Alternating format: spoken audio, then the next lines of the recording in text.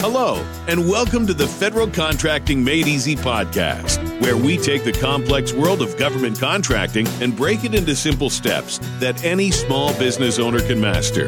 Now, let me introduce your host, Nancy Byerly. Hello, and welcome to the wonderful world of government contracting. I'm your host, Nancy. Today, we're going to be talking about contract types.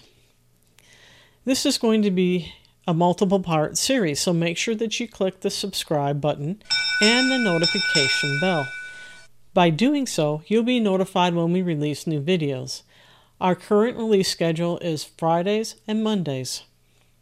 This is episode number 80. But welcome back. Obviously, the first step in the process is to review the solicitation and see if one aligns with your business. Once you find a solicitation that matches your business, the next step is to download the solicitation. If you found the solicitation from one of the government websites, for example, federalbusinessopportunities.gov, or FBO as it's otherwise known, the next step is to download the solicitation with all supporting documents. This is known as a solicitation package or bid package. Make sure you double check the solicitation number before you start downloading the package from the website. It is very easy to select the wrong solicitation number to download. This is especially true when reviewing Federal Business Opportunities website.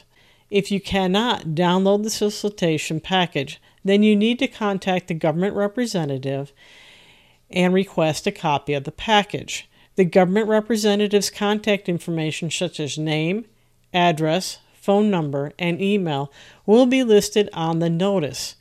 Please make sure that when you ask for the solicitation or bid notice, you ask for all supporting documents, including any amendments that have been issued. You will need a complete package before you can start working on your proposal. So let's talk about the types of contracts. When requesting or downloading the solicitation package, you need to be familiar with the type of contracts that the government uses when buying a product or service. Why is this important? Well, the type of contract being used is determined by acquisition and the extent to which the government wished to accept risk to purchase that product or service. More importantly, the contract type will have an impact on the way that you price out your proposal. These contracts reflect the risk involved in contract performance. So what are the three basic categories of contracts? Well, they are fixed price, cost reimbursement, and special situation. Let's talk about the firm fixed price contracts first, shall we? The majority of small businesses will be competing under fixed price contracts. Under fixed price contracts, the final prices are basically determined prior to any work being performed. There are a variety of fixed price contracts. Let's discuss those next. Let's discuss about the firm fixed price. With this type of contract, the price is not adjusted. The contractor must perform the contract at the awarded price and accepts 100% of the profit or loss performed on this type of contract. Now, a firm fixed price with economic adjustment differs a little bit. The price can go up or down based on the occurrence of contractually specified economic contingencies that are clearly outside the contractor's control. An example of this would be if you sell memory, computer memory. Computer memory can go up or down based on the market. Now, a fixed price incentive. Profit is adjusted and the final price is figured by a formula that is based on the relationship of the final negotiated cost to the target cost. And lastly, firm fixed price level of effort. A firm fixed price is set for a specified level of effort over a stated time frame. If the level varies beyond the specified threshold, price may be adjusted. Now you'll see I also left a FAR reference for you. For those of you that are new, FAR stands for Federal Acquisition Regulation, and it's the Bible in government contracting as far as contracting officers are concerned. So you'll see that Section 16 of the FAR covers firm fixed price contracts. Now let's move on to cost reimbursement contracts.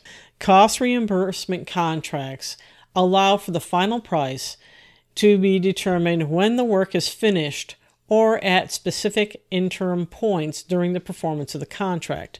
On this type of contract, a contractor can legally stop work when all the contract funds have been spent.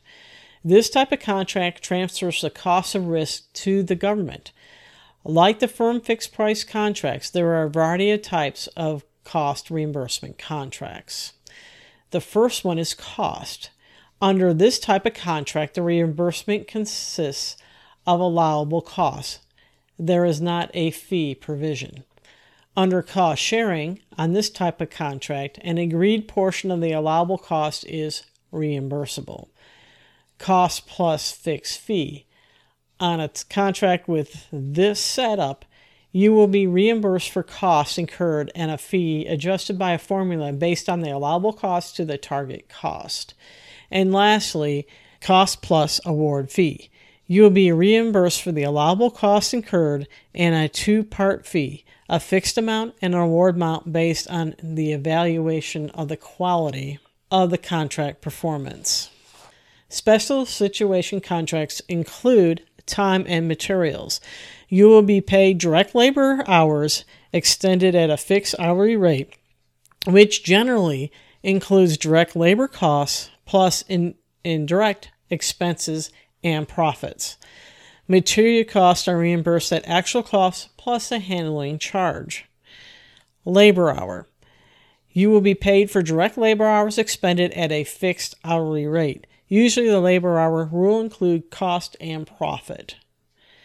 Or you have definite quantity. The contract will specify the quantity to be purchased plus the delivery schedule is flexible. Payment is made on some sort of fixed price basis. And lastly, requirements. Actual delivery schedules and quantities are flexible during the contract period. Your payment will be based on a predetermined fixed price basis. Now, there's special bidding techniques, and we're going to talk about two of them that the government is using and that all small businesses really need to be aware of. The first one is the auction.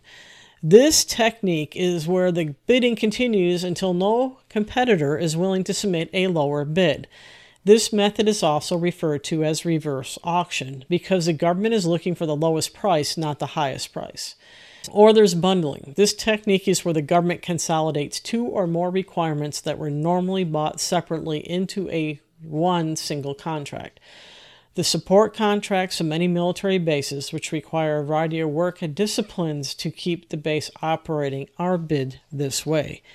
If you elect to compete for a bid using the auction method, you need to spend time researching and preparing so that you can perform the contract at the price you offered. Many Department of Logistics Agency supply contracts are fulfilled using this technique. Warning, don't get caught up in the auction habit of bidding too low, receiving the contract, and then you're not able to perform the contract. Also, take special care when reviewing bundled contracts. There may be requirements included in the solicitation that cover items that a small business may not be able to perform or manage. It is wise to be very cautious if you elect to participate in these bidding techniques. Well, this is the end of this episode. Next time we're going to talk about understanding government terminology. Remember to subscribe, click the notification bell so that you're notified when we release new content. Also, do me a favor and leave a comment. Until next time, as always, be safe.